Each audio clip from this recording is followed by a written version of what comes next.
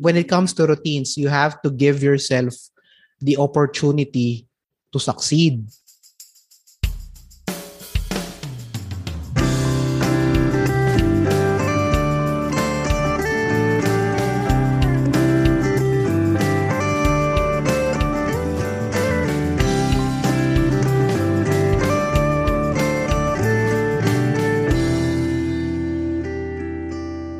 Hello and welcome to the 10 Productive Questions podcast. Today, we're asking the question, what are my routines? And as always, I am joined by David Angway. Hello, David. Hi, everybody. Thank you, Christian, for inviting me again. Okay. Yes, of course. And, David, I think itong episode na to, marami kasing dimensions ng routines eh. Pero I thought we could start in a fun way. So, maganda sigurong i-share natin sa mga listeners natin kung ano yung mga favorite routines natin. Okay. So, i-offer ko muna yung sarili ko. Ako muna yung ng taya. Para, Go ahead. So, this is a glimpse to my life. The best routine for me that I really enjoy is walking. So, I like walking around in the subdivision. Nung walang COVID, mahilig akong umakyat ng bundok.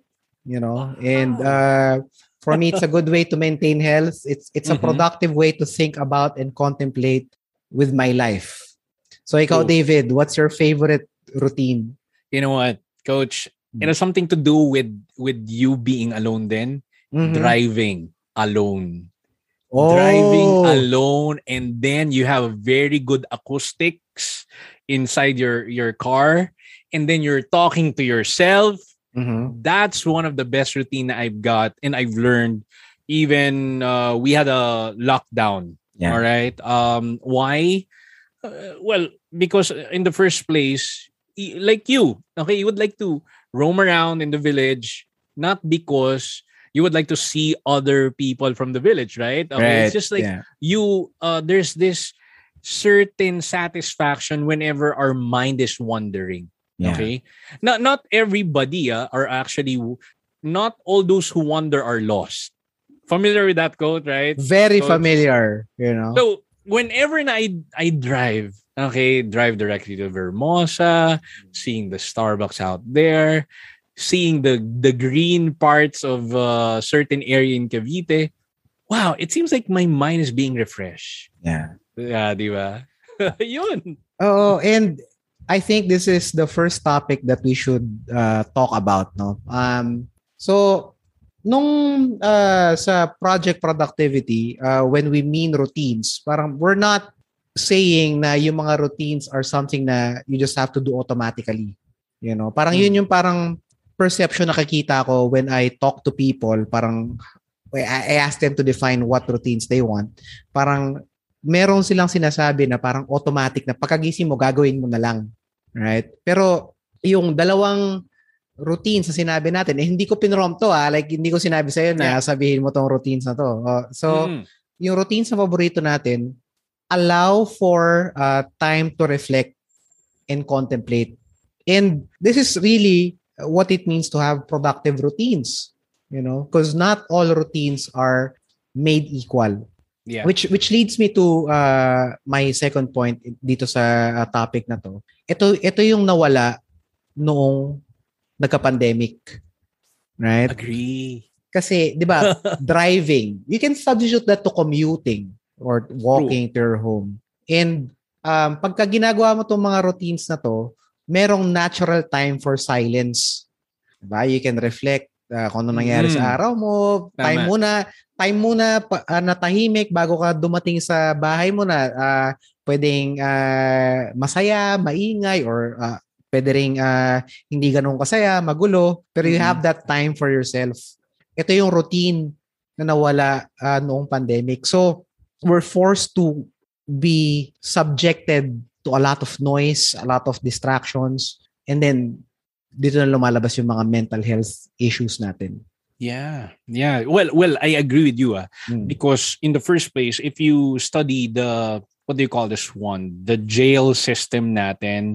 Okay, di ba? It's like whenever na you committed some certain bad things inside the jail, you're gonna be in a solitary confinement, right? There's no window. It's just like a four walls. It's like 5 to 10 meters lang, and that's it.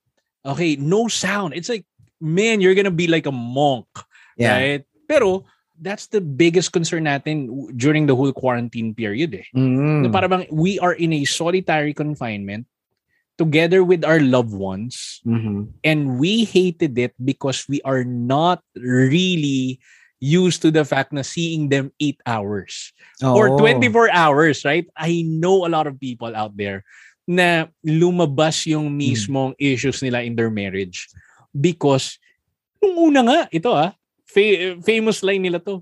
Nung unang week, okay pa. Pero nung second week na, halos mabaliw na ako. Alam mo yun? Dahil hindi ako sanay na makita siya ng more than 24 hours.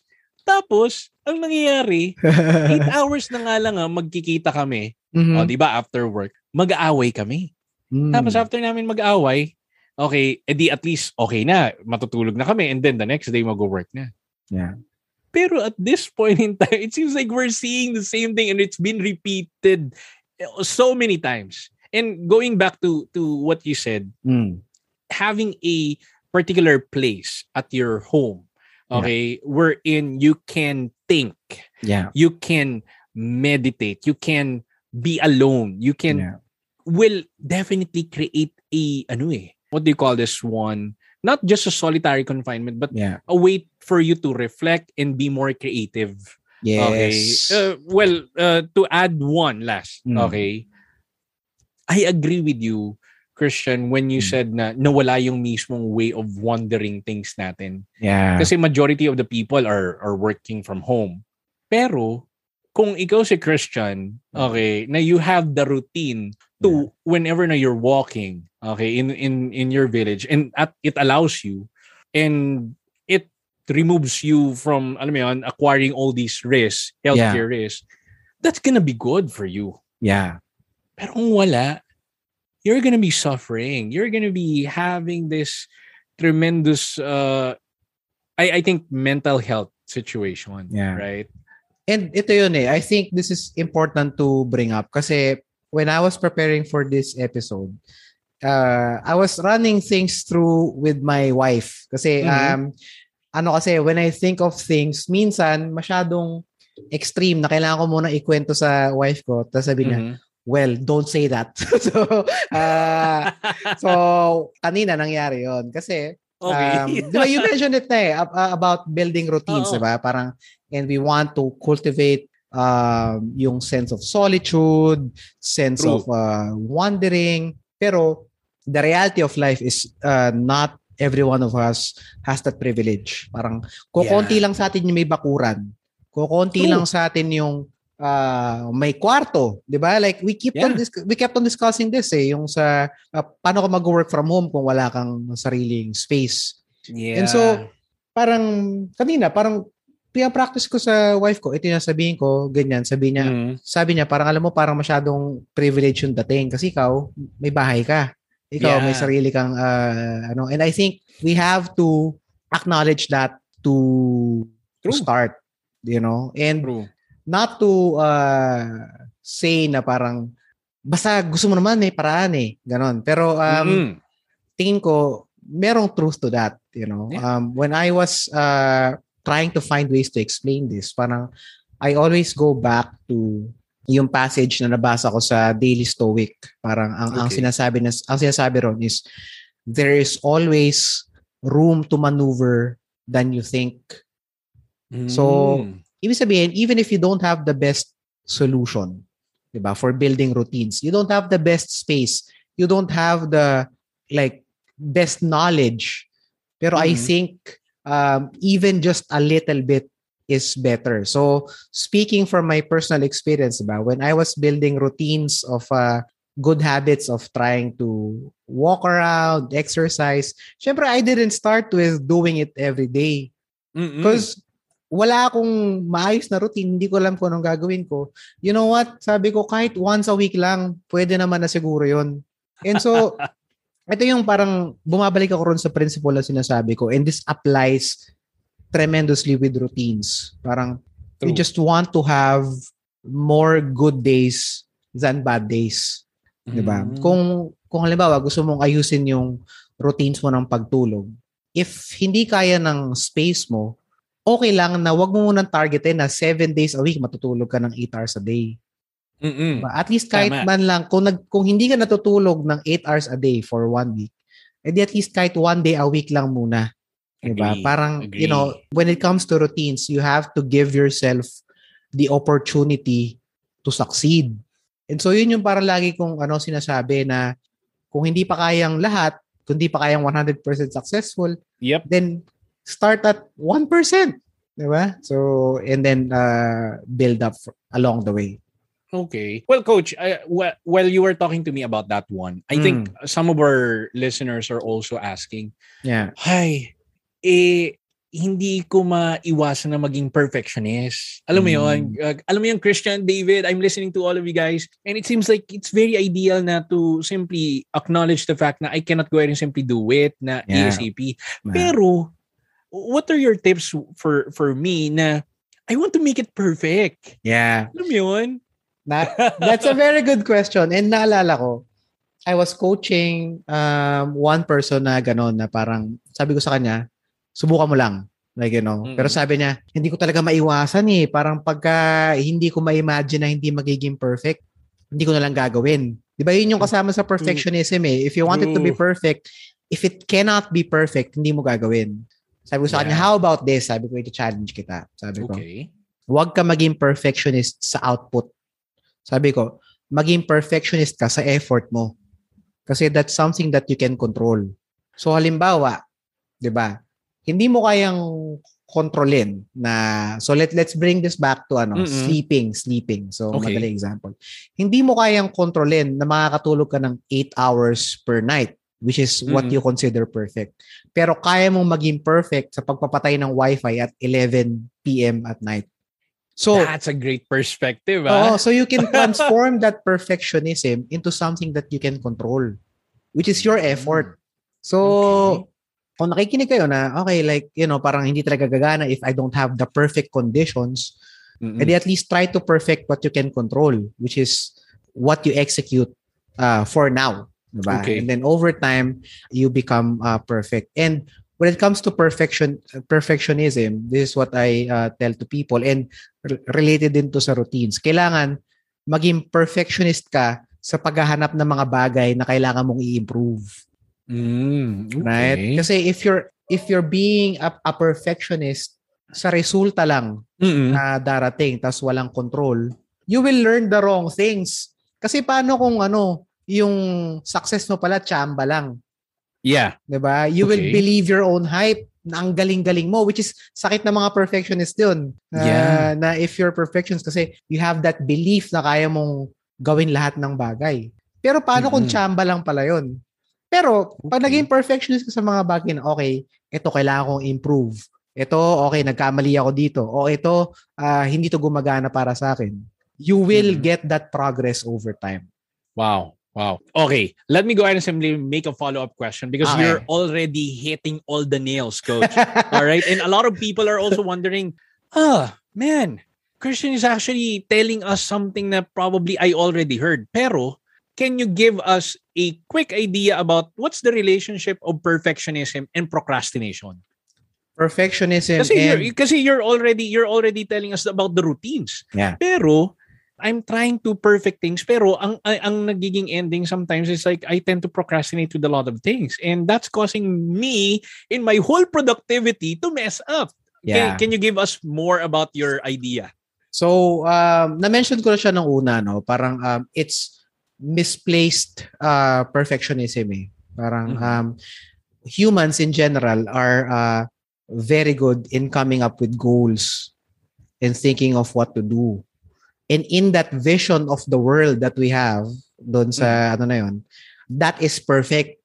Yeah. Yun yung perfectionism eh, di ba? Para when you imagine, kunwari may gagawin kang kuwari gusto mong magtayo ng business. So, for those who are listening right now, parang think of running a business. What do you imagine? So, I'll give some pause, or you can pause this podcast, pag-isipan nyo muna. Saka nyo i-resume pagka meron na. So, more often than not, when you think about running a business, ang nai-imagine nyo is everything's going well, nakukuha nyo yung revenue na gusto nyo, nakukuha nyo yung client na gusto nyo, ang ganda ng process, you have the accolades, you have the recognition, and you feel good. That's what you imagine. Pero, now it's time to put it into action, di ba? Like you have a plan. And then, what happens is the reality hits na yung mga kailangan mong i-execute, ibang-iba pala. Or meron ka palang na-miss. Or you're just plainly wrong about your assumptions. Okay. Right? And so now this vision of the future that you have becomes distorted. Parang, okay, so dito na papasok yung self-doubt. Dito na papasok yung kaba. Right? Okay. And so, you get stopped in your tracks. Kasi parang ikaw, you're waiting na, okay, kailangan ko munang ma-resolve itong mga problemang to. Itong feeling na nararamdaman ko na baka hindi gumana, I need some sort of assurance na I'm gonna be right. But it doesn't come, right? Because, parang there are really just some things na walang mangyayari if you just wait it out, diba? So, it doesn't come, If you're wrong, you're just wrong, If you have a bad product, the market decides for you. So, if you have bad execution, it's just bad, Yeah. So ngayon, nandun na yung gap. So ngayon, natatakot ka na kasi nawala na yung vision mo for the future na maganda. And now you tend to procrastinate in everything, not everything, in the stuff that you should be doing. So yun yung parang relationship niya. And that's the main reason why it's really important for you to have a solid routine. Yes. And I remember, if I'd like to ang tawag nito, add to the one that you mentioned. When we were doing the whole time boxing, I was really clueless as well. What kind of routine should I put? Yeah. Right? And I was like, really, because this is something new to me. Probably I've been doing a certain routine for myself, but I don't know if this one is messing up or this one is preparing me to succeed. Yes. That's my realization. Guys, for those people who are listening, I remember Coach Christian was actually telling me, okay, what are those routines that you are doing? He actually, I remember you laid out all those things and you're typing it, okay, while I was telling those things to you. Yeah. And I was like, while I'm telling it to you, here's my thoughts at the back of my head. Shucks, man, my routine really sucks. Okay, it's not really preparing me to succeed. Yeah. It's like for puchu style. So sabi ko, man, if and when we never had that kind of session wherein you specifically tell me, Dave, your routine, I will not be probably regaining my conscious effort and at the same time my confidence about myself, and I'm probably still lost, right? Those are the kinds of people na parang, man, if I imaginein mo reactionary ka all the time, every single day. I remember I know na you should not be checking your phone. Yeah. Okay, first thing in the morning. First thing na you wake up every single morning, you don't touch your phone ASAP. Yeah. Pero anong ginagawa ng majority of us back then? It's like, man, where's my phone? Let me go and turn these things off. Snooze. And then for other people, syempre, Facebook. That's their life. So there's a dopamine receptors kicking in, it kicks in, and then slot machine. So may mess up yung the whole routine ko, right? Yeah. Okay. And then when we had that session, that's the turning point. Yes. That's the turning point. Naalala mo, ang naalala ko ron from that session is what happened before that. Parang kasi sabi mo sa akin, Coach, gusto kong gumising ng 5. Okay. Kasi meron akong kakilala na gumigising siya ng 5 tapos 8 tulog na siya. Di ba ang ganda nun? So, sabi mo sa akin. Tapos, tataka ako, bakit mo kailangan gumising ng 5? Sabi ko, so like sanay ka bang gumising ng 5? And then sabi ko, tignan natin yung routine mo. Like, parang para malaman natin kung magiging successful ka. And ito yung sinasabi ko kanina ron sa perfectionism na ang sarap i-imagine nga na gumigising ka ng 5 para kang si Dr. Jose Rizal kasi nung college ako nakausap ko yung na-interview namin yung parang isa sa mga kamag-anak siya. I think anak great granddaughter nung kuya ni Rizal kasi di ba walang anak si Rizal. Okay. So, pinakita nila sa amin yung diary ni Rizal na from 5 a.m. hanggang alas 8 ng gabi may ginagawa siya. You know? Wow. So, I'm not saying na you should follow that, right? So, pero, so parang, so ako tanong ko, bakit mo kailangan parang ganun, na parang Rizal style ang dating. Rizal style. Routine. So, sabi ko, bakit natin tingnan yung routines mo? Tingnan natin what you have. And I think yung auditing na ganun, yung auditing, na makikita mo yung mga kailangan mong i-improve, it hurts at first. Pero it's a very good place to start. You know? Kasi ma-apply mo yung routine. Kasi yun lagi sinasabi sa mga tao. Kaya nag-zero in ako ron sa pagising na maaga. Kasi yun yung pinaka-notorious na routine na finifeed sa atin na kung gusto mo maging successful, kailangan gumising ka ng alas 5, right? Parang may 5 a.m. club. Kailangan pagdating ng 6 a.m. you're grinding, ganyan, grind all day. Okay. Pero it just doesn't apply to all of us, you know? Kasi, right? You know, kasi paano kung may anak ka? Paano kung Coach, paano kapag call center agent ka? Paano tapos panggabi ka? Diba? Paano call center agent ka panggabi ka? So, it's gonna be really impossible, no? Kasi, doon ka palang matutulog nun eh. Right? Di ba? Nakakalungkot kasi, alam mo yun, parang nung I was coaching shift workers like a couple of months and parang sinasabi nila na, sabi ng mga kaibigan ko, kamag-anak ko, wala na raw akong chance maging productive. Kasi paiba-iba yung work ko. Diba? Okay. Nurse ako, parang, hindi ko makikita yung schedule ko. 2 weeks from now. 2 weeks from now, diba? Yeah, oo. So parang wala nang chance. Like, so tanggapin ko na lang daw, parang wala nang. So ako parang, nalungkot ako, tapos parang na-challenge din ako, na sabi ko, like, totoo ba yun na porket hindi ka katulad ng ibang tao na maraming time at predictable yung ginagawa mo, wala ka na ba talagang chance para magkaroon ng okay na routine? Yeah. Parang totoo ba yun? So, and ako, ang paniniwala ko, hindi. So, yeah. Okay, so Coach, for those people who are listening to us, because these people are actually searching for an answer for them to be productive. Yeah. What if, let's say for example, David is a what do you call this one? David is a BPO. Yeah. All right. And you're gonna give us an idea on how I can be productive. Ang shift ko parati 8 ng gabi until 5 ng umaga. Right. Diba? So for you to help me be more productive, how can I achieve that? Well, una, itatanong ko muna, what does productive mean for you? Right? Okay. Kasi there's probably a reason why you want to be productive. So maybe you want to maximize your time outside of work, doing maybe you're trying to set up a business outside of that. Maybe you want to get out of that shift work style. Okay. Maybe you want to do really well at your job so you can get promoted. Or baka gusto mo lang naman ng balance sa life mo. So whatever it is, then let's identify. So sabihin natin for this example, 'di ba? You want to be productive, and the way you're defining that is gusto mo lang naman makatulog ka ng maayos after like a long shift. Okay. So we will start planning it in that way. So halimbawa, kung ako yung magbibigay ng advice dun sa shift worker, ang sasabihin ko sa kanya, alam mo, it's not ideal.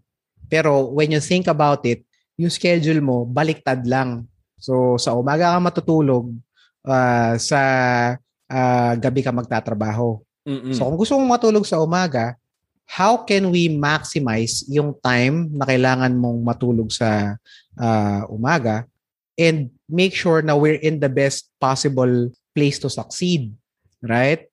And so, ako, kung ako yung magpaplano, mag-zoom in na ako ron sa isang part ng gusto mong mangyari. Okay. Ang hindi ko gagawin is paplanuhin ko yung buong buhay mo. Kasi when you think Okay. about productivity and like the way our day works, magkaka-connect-connecta naman yan eh. Ma-fix mo yung isang part, yung ibang part, meron ka rin chance na ma-fix. So, yun. So, balik tayo rin sa example na yun. Gusto mo lang matulog sa umaga. E di sige, okay, let's commit. Sabihin natin 8 to 5 a.m. ka, uuwi ka ng 6, 7 a.m. Darating ka ng 8, tapos, well, hindi naman na siguro 2 hours yung commute mo. Siguro right now, Coach, majority ng mga BPO right now are working from home. Okay. So imagine mo yun, that's the luxury pa, no? Even better. So sabihin natin 8 to 5, tapos ka na mag-work. So, ano ba ang usually ginagawa mo pagkatapos mo mag-work nung hindi ka pa panggabi? Pwede mo sabihin na, well, usually nag-exercise ako. So, okay. Hindi mag-exercise ka rin sa umaga. Ano pa? Well, usually nagluluto ako. So, okay, sige, let's prepare meals. Okay. So, ngayon, anong oras ka kailangan matulog? So, sabihin niya, well, kung 8 yung shift ko, kailangan ko ng 8 hours, siguro mga 10 a.m. Yan, tulog na ako. So, my next question is, okay, ano ba mga problema na experience mo dyan? Subukan natin sagutin.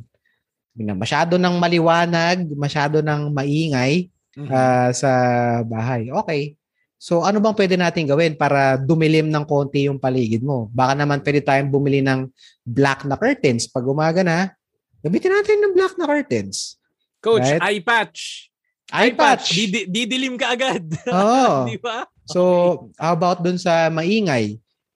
Maybe naman a productive conversation with members of your family na, oy, guys, sinusubukan kong matulog ng maaga. Like, pwede ba akong humingi ng tulong? Wag lang maingay ng ganitong oras para makatulog ako. Tama. Ito yung mga sinasabi kong you have more room to maneuver than you think. Pero, it starts with realizing na ito yung situation. Pagka nagsimula ka, tapos sinabi mo na ang pinakinggan mo is yung mga taong hindi naman nakaka-relate sa situation mo. Diba? Na hindi naman sila shift workers. You will be doomed to fail kasi yung gagamitin mong advice, it doesn't apply to your situation. True. So talagang napakahirap, Coach, no? So, based from what you've mentioned earlier, sobrang hirap na i-compare mo yung sarili mo directly from another person from another industry. Right? If you're gonna be focusing on success and managing your own routines. Kasi yung nurse na sinasabi mo na every 2 weeks, nag-change ang schedule. Hindi mo siya pwedeng i-compare directly to a certain individual from the BPO.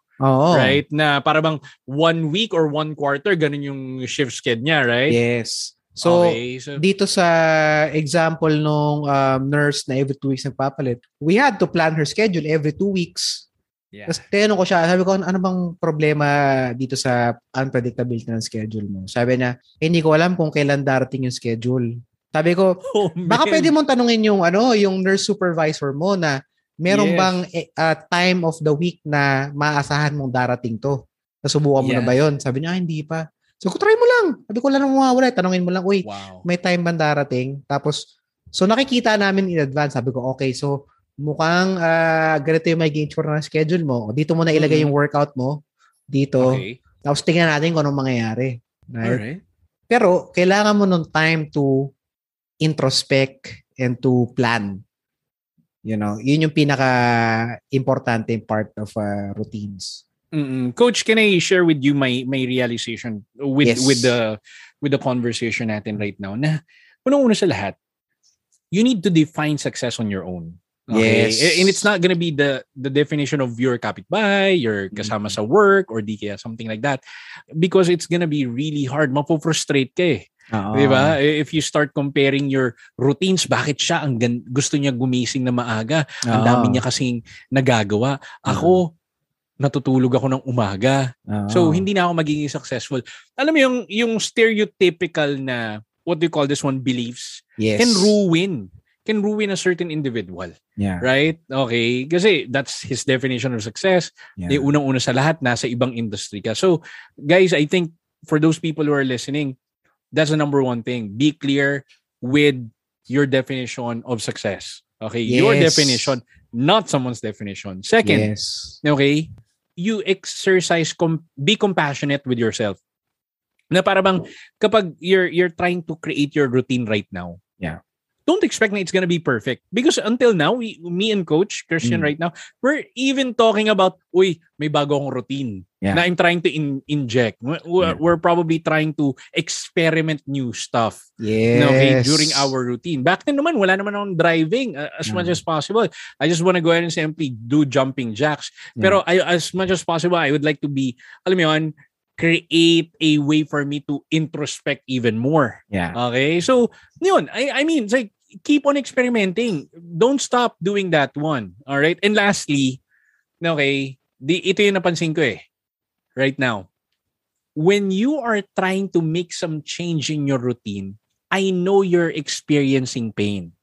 You're trying to escape the pain already so that you can improve more. You're doing better compared to other people na alam mo yun, they're just dragging themselves to work. Yeah. They're just trying to live the day. Alam mo yun, it's like, sana matapos na tong araw na to. It seems like they're just waiting for the day to be gone. Right? Yes. Don't do that. You should be dictating what kind of day you will be having instead of your day dictating to you, okay, you will be miserable today. Yeah.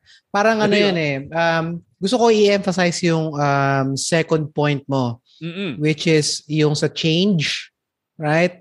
Ang perception na sinusubukan kong palitan sa mga tao is that yung routines, hindi yan something na pag nagawa mo, yan na for the rest of your life. And admittedly, na nagsisimula ako sa routines, yun yung expectation ko. So, halimbawa, in-expect ko, pag nag-workout ako 5 times a week, hanggang sa mamatay ako, 5 times a week ako mag-workout. Right? Pero, ang kasama talaga sa routine is change. And you actually need it. Ako, I encourage people to embrace change and plan to mix things up. Parang mahihirapan ka pag nagsimula ka ng routine tapos pinagpilitan mo na yun na yung gagawin mo. Right? Yeah. Even though alam mong hindi na nakakatulong. Kasi yung buhay natin, nag-iiba-iba yung seasons, right? Yeah. Yung mga hindi naka-adjust ng mabilisan sa pandemic, I would bet dito sila nahirapan na parang natakot sila na kailangan nilang palitan yung routine nila. Right? Wow. Pero if you say na, okay, you know what, like I will try to mix things up consistently. You know, try new things, maybe change the order of the things that I'm doing. Mas lalo mong maintain yung consistency dun sa ginagawa mo. So, practically speaking, halimbawa, sa exercise, dati noon, pinagpipilitan ko talagang mag-exercise ng 4:00 ng hapon kasi parang may mga justifications ako na, dyan yung peak ng energy ko, ganyan, whatever. Pero, there were like a couple of months na it's just wasn't working kasi I have meetings at 4. So, lagi akong, tama yun. Ipit na ipit. Tapos, na-realize ko, merong time between 10 a.m. hanggang 11 a.m. na wala akong ginagawa. Like, hindi ako makapagtrabaho. Like, nakikinig lang ako ng Spotify. And sabi ko, you know what? Ba't di na lang ako mag-workout ng 10 a.m. instead ng 4? Okay. And then, true enough, nung ginawa ko yun, lalo kong na-maintain yung routine. So, ngayon, nagpapalit-palit yung routines ko. Meron akong minsan workout sa umaga, minsan workout sa hapon. And I have to listen to myself na okay, kailangan ko magpalit or kailangan kong magstay ng course. Pero, yun yung perception about routine na to be able to be successful, kailangan gawin mo lang isang bagay. Hindi. Parang, actually, if you do the same thing over and over and over and over again, you're going to stagnate. At pag nag-stagnate ka, the routine feels like a chore, it feels like work, and then you don't maintain it anymore. Right? True. Can I share with you a story? And probably let me share with you in terms of routine. Yeah. And I'll relate it directly with the routine itself. Okay. Coach, this is a joke, all right? So for those people who are listening, guys, nagbigay na akong disclaimer. Okay, right? Okay. So, Coach, so there's this story na bakit daw pango ang mga ilong ng mga Pinoy. Okay. Ay, sabi ko, huh? I actually heard this probably when I was still 9 or 10. And I remember this one very well. Okay. So because there's this one time that when God created the heaven and earth, all right, and then he included the the whole the next week, ito nang ginawa niya. Namigay daw siya ng ilong. Okay. Nagsabi si God, okay, may malaking megaphone. To all of you out there, okay, mamimigay ako ng ilong at this particular location. So the next week, syempre yung mga tao, di ba, narinig nila. Right? So the Americans, dali-dali, nagpunta sila doon sa location. Okay. Same thing goes within the next couple of hours, the European went directly there. Yung mga taga Middle East, sobrang excited sila. Alam mo sabi ng mga Pinoy. Okay. Sabi ng mga Pinoy, no guys, marami-rami pa yan. Okay, we're pretty sure marami-rami pa yan. So pagdating ng mga Pinoy, the next week, okay, so ika-third week na, okay, nadatnan nga nila, ang dami pang ilong. Pero nung napulot nila tong mga ilong na to at ilalagay na nila, napansin nila, nayurakan na, naapakan na pala ng mga, alam mo yung Middle Eastern, ng mga Amerikano, pati European. So guys, let me just insert the whole routine here. If you will not show up, that's the kind of impact na it will create on your end. Okay, di ba? I was starting to worry. Saan na yung routines doon? Diba? Yeah. Because if you're not showing up every single day, let's say for example, sasabihin mo, mag-exercise ako. And then the next day, ayoko. And then the next week, ayoko na. And then you just started with one thing and you were not able to maintain it. Yeah. And same thing goes with the story, no? Yeah. Ng ilong natin, right? Okay na parang, man, you always show up on time. Yeah. 80% according to studies or according to sayings nila, 80% of our success is showing up. Yes. The same day again and again, even though you cannot see the progression, no, coach? So the routine, okay, it's not perfect. Pero if you are willing to navigate through the days and make some adjustments along the way, it can give you tons of options, right? Yeah. On a more serious note, parang in relating to your joke, parang kaya you hear parang sa meditation or kung may mga nag-yoga, parang kasabihin parang before we start this activity, set your intention. Ano ba talagang gusto mong mangyari? And lagi tayo bumabalik dun sa anong gagawin mo pag hindi mo na-feel yung progress, right? Pero ako, pag may nagkatanong sa akin, alay kong tanong, ano gusto mong mangyari? And nasusurprise sila na hindi nila alam yung sagot, hindi nila masabi. So, you cannot know whether you're progressing or not if you don't even know what success means for you. Lagi tayong bumabalik dun. I agree, coach. I remember, I remember we were talking about these things earlier. You're an expert in terms of advertising and digital marketing. Coach, di ba, like when you have clients, you always ask them, how do you define success? And I still remember you were telling me about these things earlier because you're an expert in this field, advertising, and at the same time digital marketing. In terms of intention, when you have a client, you're always asking them, what do you want to happen?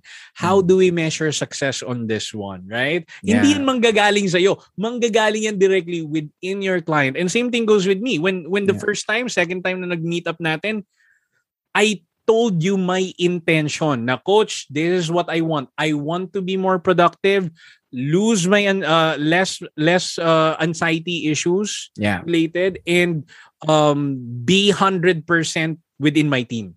Yes. And that's what we achieve. And that's the main reason why routine, you ask yourself as well, what's the purpose of the routine? Yeah. Right? Okay. Parang, if you wake up early, what will that achieve? If you meditate, what will that achieve? If you pray, what will that achieve? If you sleep early at night, what will that achieve? And if you do well in your work routines, plan things out, what will that achieve? Kasi if, parang I think yung sequence is, ideally, you want to start kahit hindi pa malinaw yung reason, pero you have to work in finding a reason. Kasi pag nawala na yung parang honeymoon phase na excited ka, if wala ka nung reason kung bakit ginagawa mo yun, hindi mo siya masusustain for the long term. Yeah. Ngayon, ang tanong, paano kung wala kang reason? Di ba yun yung tama. Mahirap. Ngayon, ito sinasabi ko sa sa mga kino-coach ko, and ito yung na-observe ko, parang wala ka ba talagang reason, or yung reason mo, it just doesn't match what you see in social media and what you see from other people. Okay, sabi ko magkaiba yon. That's deep. Oo, kasi sabi ko, pag sinasabing walang reason, parang iniisip ng mga tao, wala akong reason para gumawa ng magandang routines kasi ayoko naman magkaroon ng negosyo. Parang hindi naman yun yung path ko. Ayokong magkaroon ng magandang routine kasi gusto ko lang naman maging stable yung buhay ko eh. Yan sabi nila. Pero sabi ko, bilang mabalik na, hindi ba reason na yan? Gusto mo lang maging stable yung buhay mo. Yeah, that's correct.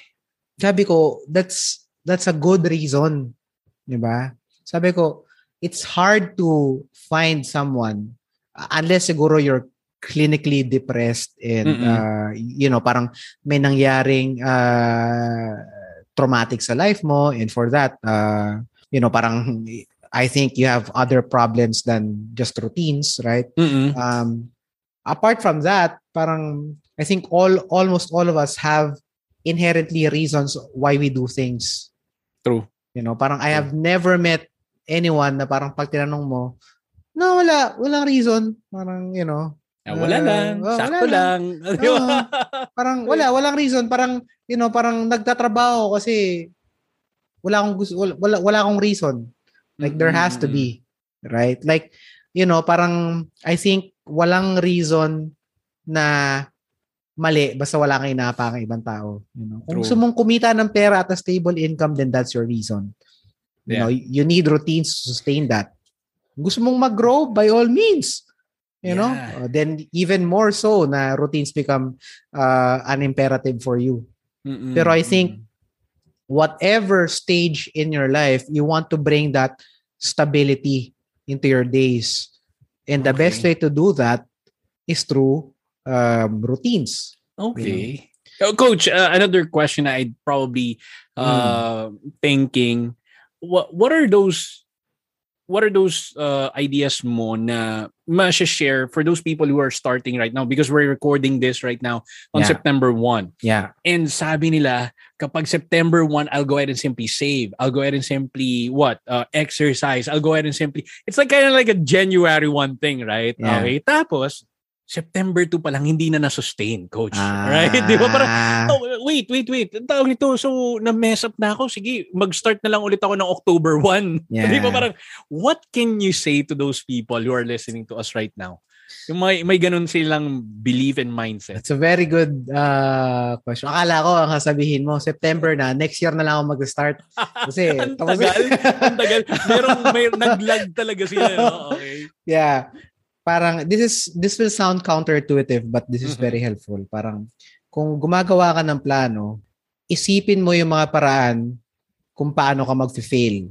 Parang ganito yung exercise na sinasabi ko. Parang gusto mo mag-exercise, kunyari, September 1. Look ahead to 30 days from now. So sabihin natin September 30 na, or whatever 30 days after you listen to this. Imaginein mo na nag-fail ka. You failed. Okay. Tanungin mo, bakit kaya? Ano bang ginawa ko na nag-fail ako? So ngayon, pwedeng parang hindi mo sinet kung anong oras ka dapat mag-workout. Hindi mo pinili kung anong exercise. Yeah. Hindi ka natulog ng tama.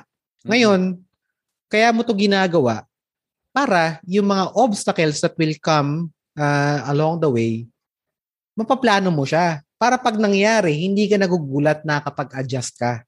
And that is the best way to actually plan a routine. Parang, di ba sinasabi ko, bumabalik ako ron sa procrastination. Yeah. Pag nag-isip tayo ng goal, ang gaganda. So pagka nangyayari yung mga bagay na hindi natin gusto, gulat na gulat tayo, and it kills our motivation. True. Diba? Pero, parang what if imaginein mo na may mga obstacles na. Tapos, imagine mo sa sarili mo, okay, sige, ito yung gagawin ko pag ganito yung nangyari. Yeah. Hindi may action plan ka, di ba? So, itong idea na to, actually, this is not mine. Parang this is from an author that I admire. Her name is Annie Duke. Ang tawag doon is pre-mortem Di ba may post-mortem? May post-mortem. Bakit namatay? Okay. Yung pre-mortem, inaalam mo na kung bakit ka nag-fail bago pa lang siya mangyari. Para natuto ka na habang hindi pa nangyayari. Wow. Diba? You know what, Coach? You know what? This is a really brilliant discussion because for those people who are into sales and you are in the industry of sales, you know, even your manager knows that you're really good at giving numbers. Yeah. Okay. High-paluting numbers that you're gonna go ahead and simply hit this 1,000%, maybe 980%, yung iba 300% yung growth. Pero at the end of the quarter, you're not gonna be able to hit it. Oh. You know why? Because you were not able to do the pre-mortem. Yeah. You never anticipated why your dreams will die. Yes. Right. It's kind of like reverse engineering the whole stuff, no? Maganda yung analogy ni Annie Duque and parang may imagine mo to, diba? Parang imaginein mo, may dalawa kang mapa. Parang yung isang mapa is a paper map. Right? Tapos yung isang mapa, Waze. Right? So, doon sa unang mapa, yung paper map, ang pinapakita lang na sa'yo, yung mga daanan. Na ang lilinis, 'di ba? Lahat naman ng daanan sa mapa, hindi mo makikita yung traffic sa mapa eh. So, pag nag-rely ka sa mapa, tapos dinaanan mo yung isang highway, hindi mo alam traffic, gulat na gulat ka, sabi mo, ano ba yan? Walang kwenta tong mapang to. Yeah. Diba? Pero pag nag-Waze ka, 'di ba? Parang hindi ka pa nakakarating doon, bibigyan ka na ni Waze ng mga routes. Okay, ito yung route, dito may traffic diyan. Kung gusto mo dito ka pumunta. May alternative, yes.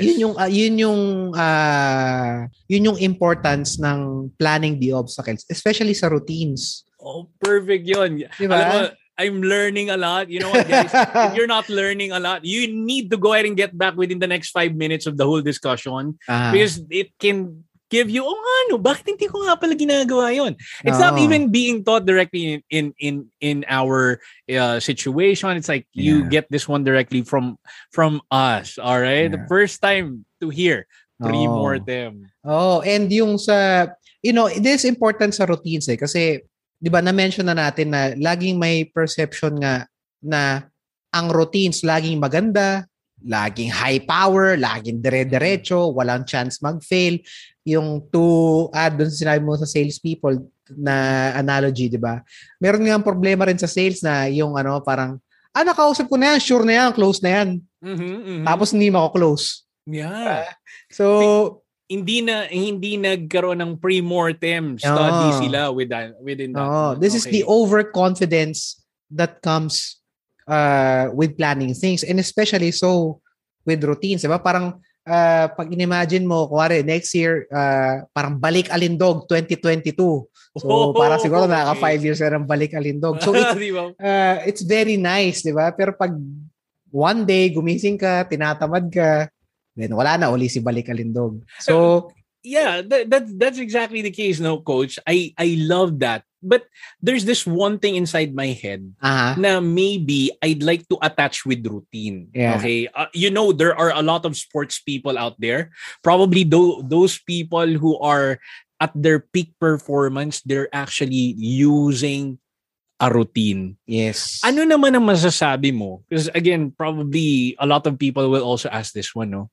Yung routine ko ba right now, ito yung mga, what do you call this one? Yung mga pamahiin ko. Na kunwari, let's say for example, every single day na I'll be stepping into a court. This is exactly what I've heard because I'm a big fan of sports. Yeah. LeBron James, before he go ahead and step into the court, he will go directly in sa may gitna ng court and then kukuha siya ng what? What do you call that one? Chalk. The powder. Chalk. A chalk, yeah. And then he'll go ahead and simply, boo, di ba? Parang ganun ang dating. And then there's this guy na he believes he can shoot more threes ever, and his name is Ray Allen, if he got at least an inches bigger na shoes. Yeah. Okay? So, meron silang pamahiin na every time na meron kang, what do you call this one, laro, you will always go ahead and bring this stuffed toy with you. No, parang, man, what do you call that one, and how does it affect your routine? Is there any psychological effects? And what are your thoughts? I think it's parang it's really more for the feeling of comfort and familiarity. Kasi ang routines kasi parang to get into that level of peak performance, kailangan mo mag-wind up. So ibig sabihin, kailangan meron ka ng mga reliable movements na dinrill down mo sa memory mo or things na provide you comfort para you can perform at that peak capacity. So halimbawa, kung hindi mo dinala yung staff tour, hindi mo ginawa yung chalk ritual ni LeBron James, kung ikaw si LeBron, you will feel off. Kasi parang hindi mo nagawa yung ginagawa mo eh. And so, it's harder for you to get into that flow state na nagtatrabaho ka. So, you need something reliable to start you off. Right? Can we actually put that one into a normal employee? Can a certain employee adapt that kind of thing? Tama ba? Or di kaya BPO, nurse ka, whatever, it's like sales individual ka, you can use that one. Yeah, kasi 'di ba, yung tinawag mo, yung mini-mention mo activities, these are actually rituals. And every organization and individual will have their own rituals. You know, parang iba yun sa superstation Like yung superstation kasi yung naniniwala ka na pag may ganitong nangyari, mangyayari to. Hindi yun yung inaano natin. Ang inaano natin is ritual. Mm-mm. So even the smallest things na you do every day, may ritual. Halimbawa, dito sa podcast, nagpe-prepare tayo. May ritual ako. Ang ginagawa ko, ne-record ko yung intro ko 3 times. Right. You know, kasi parang I don't really need to do it. Parang I can just go to the podcast and talk to you. Pero, True. I need to get in that zone na naka-podcast mode ako. Sabi ko, so yung gagawin kong ritual is, okay, record myself 3 times, get into that zone, and then I'm ready. And nakikita mo, yung nag-form nating ritual ngayon, di ba? Bago tayo mag-record, magkikwentuhan muna tayo. Yeah. To ease up. Pero nung nagsimula tayo mag-podcast, walang ganun, di ba? Dire-diretso agad. Yeah. So these rituals happen. And sa akin, if you start feeling good, and yun naman yung sa routines, parang more than anything, you want to feel good doing it. True. Di ba? So, kung kailangan mo yung wind up na yun, gamitin mo. So, hindi siya superstition, guys, ha? Yan, hindi yung superstition. Iba yun. Di ba? Ang superstition is, pag sinabi ni LeBron James na pag gawa siya, mananalo siya. Yun ang superstition. Ang ritual, si LeBron James, hindi niya malamang, may hirapan siya simulan yung laro niya pag hindi niya ginawa yun. Yes, exactly. So, magkaiba yun, right? So, hindi ko naman sinasabi na pag na-record ko yung sarili ko 3 times, biglang sobrang ganda na ng shoot natin. Yes. You know, like we had to prepare, had to like do all of these things pa din. Okay. Coach, you know what? You're breaking a lot of mindsets here. And you're establishing a brand new one na beliefs. Okay? And we appreciate you for sharing you all those kinds of ideas that can really help us a lot. Ayan. Yes. Malalim talaga ang routines, and I want to thank you, David, for asking me these questions, no? Sure. Kasi yun lang naman ang gusto nating gawin sa routines. Parang Tinan mo, itong episode na to, and we're almost done, we didn't tell you should do these things. Gumising ka na maaga. Matulog ka na maaga. Work hard, time boxing. I think you've been hearing us say that for the past several weeks. And I know if you're listening to this, you might have done your research. Parang ang goal ko talaga dito sa routines is sabihin yung ano ba yung mga attitudes natin sa routines? Bakit ba nag-work? Bakit ba hindi nag-work? Ano ba mga dapat nating, ano ba ang relationship natin sa routines? Parang, do we think routines make us dull, make us boring, or do we think routines set us up for success? Yeah. I also agree with you. Yeah. Can I add another example? Maybe you can go ahead and simply take a quick look on this one. Guys, I spoke directly to my senior manager, and he's the number one within the industry right now in terms of the leadership and all. Pero in the middle of July, or probably end of July of 2020, he was sent directly to the hospital. Okay, for anxiety attack. He cannot go ahead and move. He was asked to go directly to the emergency room. And while I was digging deep directly, bakit anong nangyari sa'yo? I thought you were really strong. You know what, Dave? That's what I also thought. And then it just suddenly happens. I thought I'm having a stroke. I thought I'm having all these problems within my end. And then luckily, it was just an anxiety attack. Yeah. Okay. And you know what happened? You know how it started? Yeah.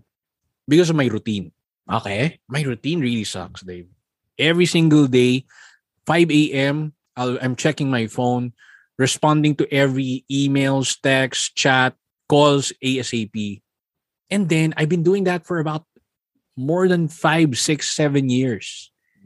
As in, okay? And there's this one time na lang talaga, my family thought na talaga I had a heart attack because of that one.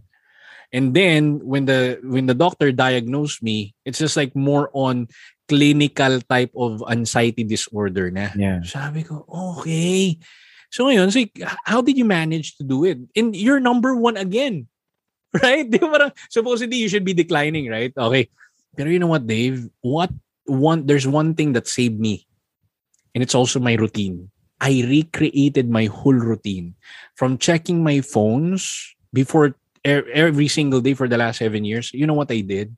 I woke up every single morning and then I run.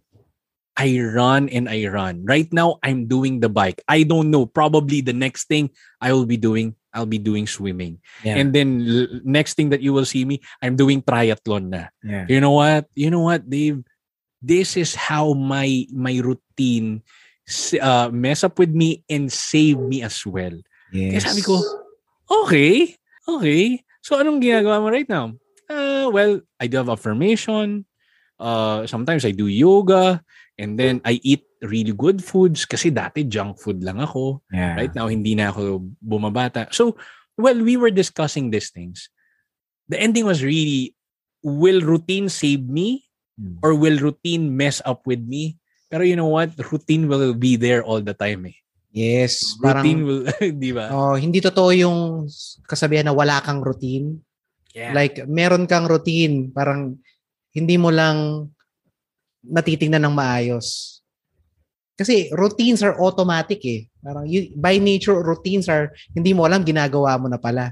Hindi mo alam, nandun ka na pala. And I sympathize for your boss and I think he's doing well. Yeah, he's doing well. He was able to recover. Yeah. Diba? Pero I hope for many of us, hindi na tayo dumating sa ganung point. Yeah. Na I think pag we're investigating our routine, it pays to be honest with ourselves muna. Na tingnan muna natin na ito bang mga ginagawa ko nakakatulong pa sa akin or hindi. True. Right? Yeah. So, and sa akin, there is strength to admitting that. Diba? Totoo yun. Yun. So, there is nothing to gain by pretending that everything is good, everything is going well. Nothing to gain. What's only happening is you're prolonging the agony. Yeah. Totoo yun. So hindi nababago yung routines, right? So and you're it's like you're just running and running and running the same thing. It's like what do you call that one, coach? Yung mismong nag-run na parang guinea pig and hamster wheel. Hamster wheel. It's like that and you cannot escape that, right? Yeah. You cannot escape that. So when you fix the routine, when you use the pre-mortem, which is my biggest learning for today, man, that will kill. Because you're not planning the obstacles, eh. You're just always planning the good stuff, right? Pero when you do that, it can add up directly to your productivity. Plan the obstacles. Welcome them. Accept that it's part of the process, and you will have a better chance of creating better routines.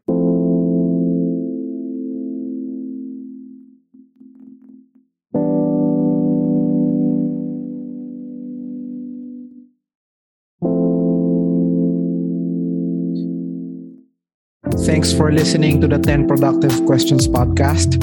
This episode was produced by ValuePod Productions, music created by AJ Naidas. If you enjoyed today's episode, please support us by spreading the word. And if you want to know more about what we do in Project Productivity, please visit productivity.ph and get in touch with us.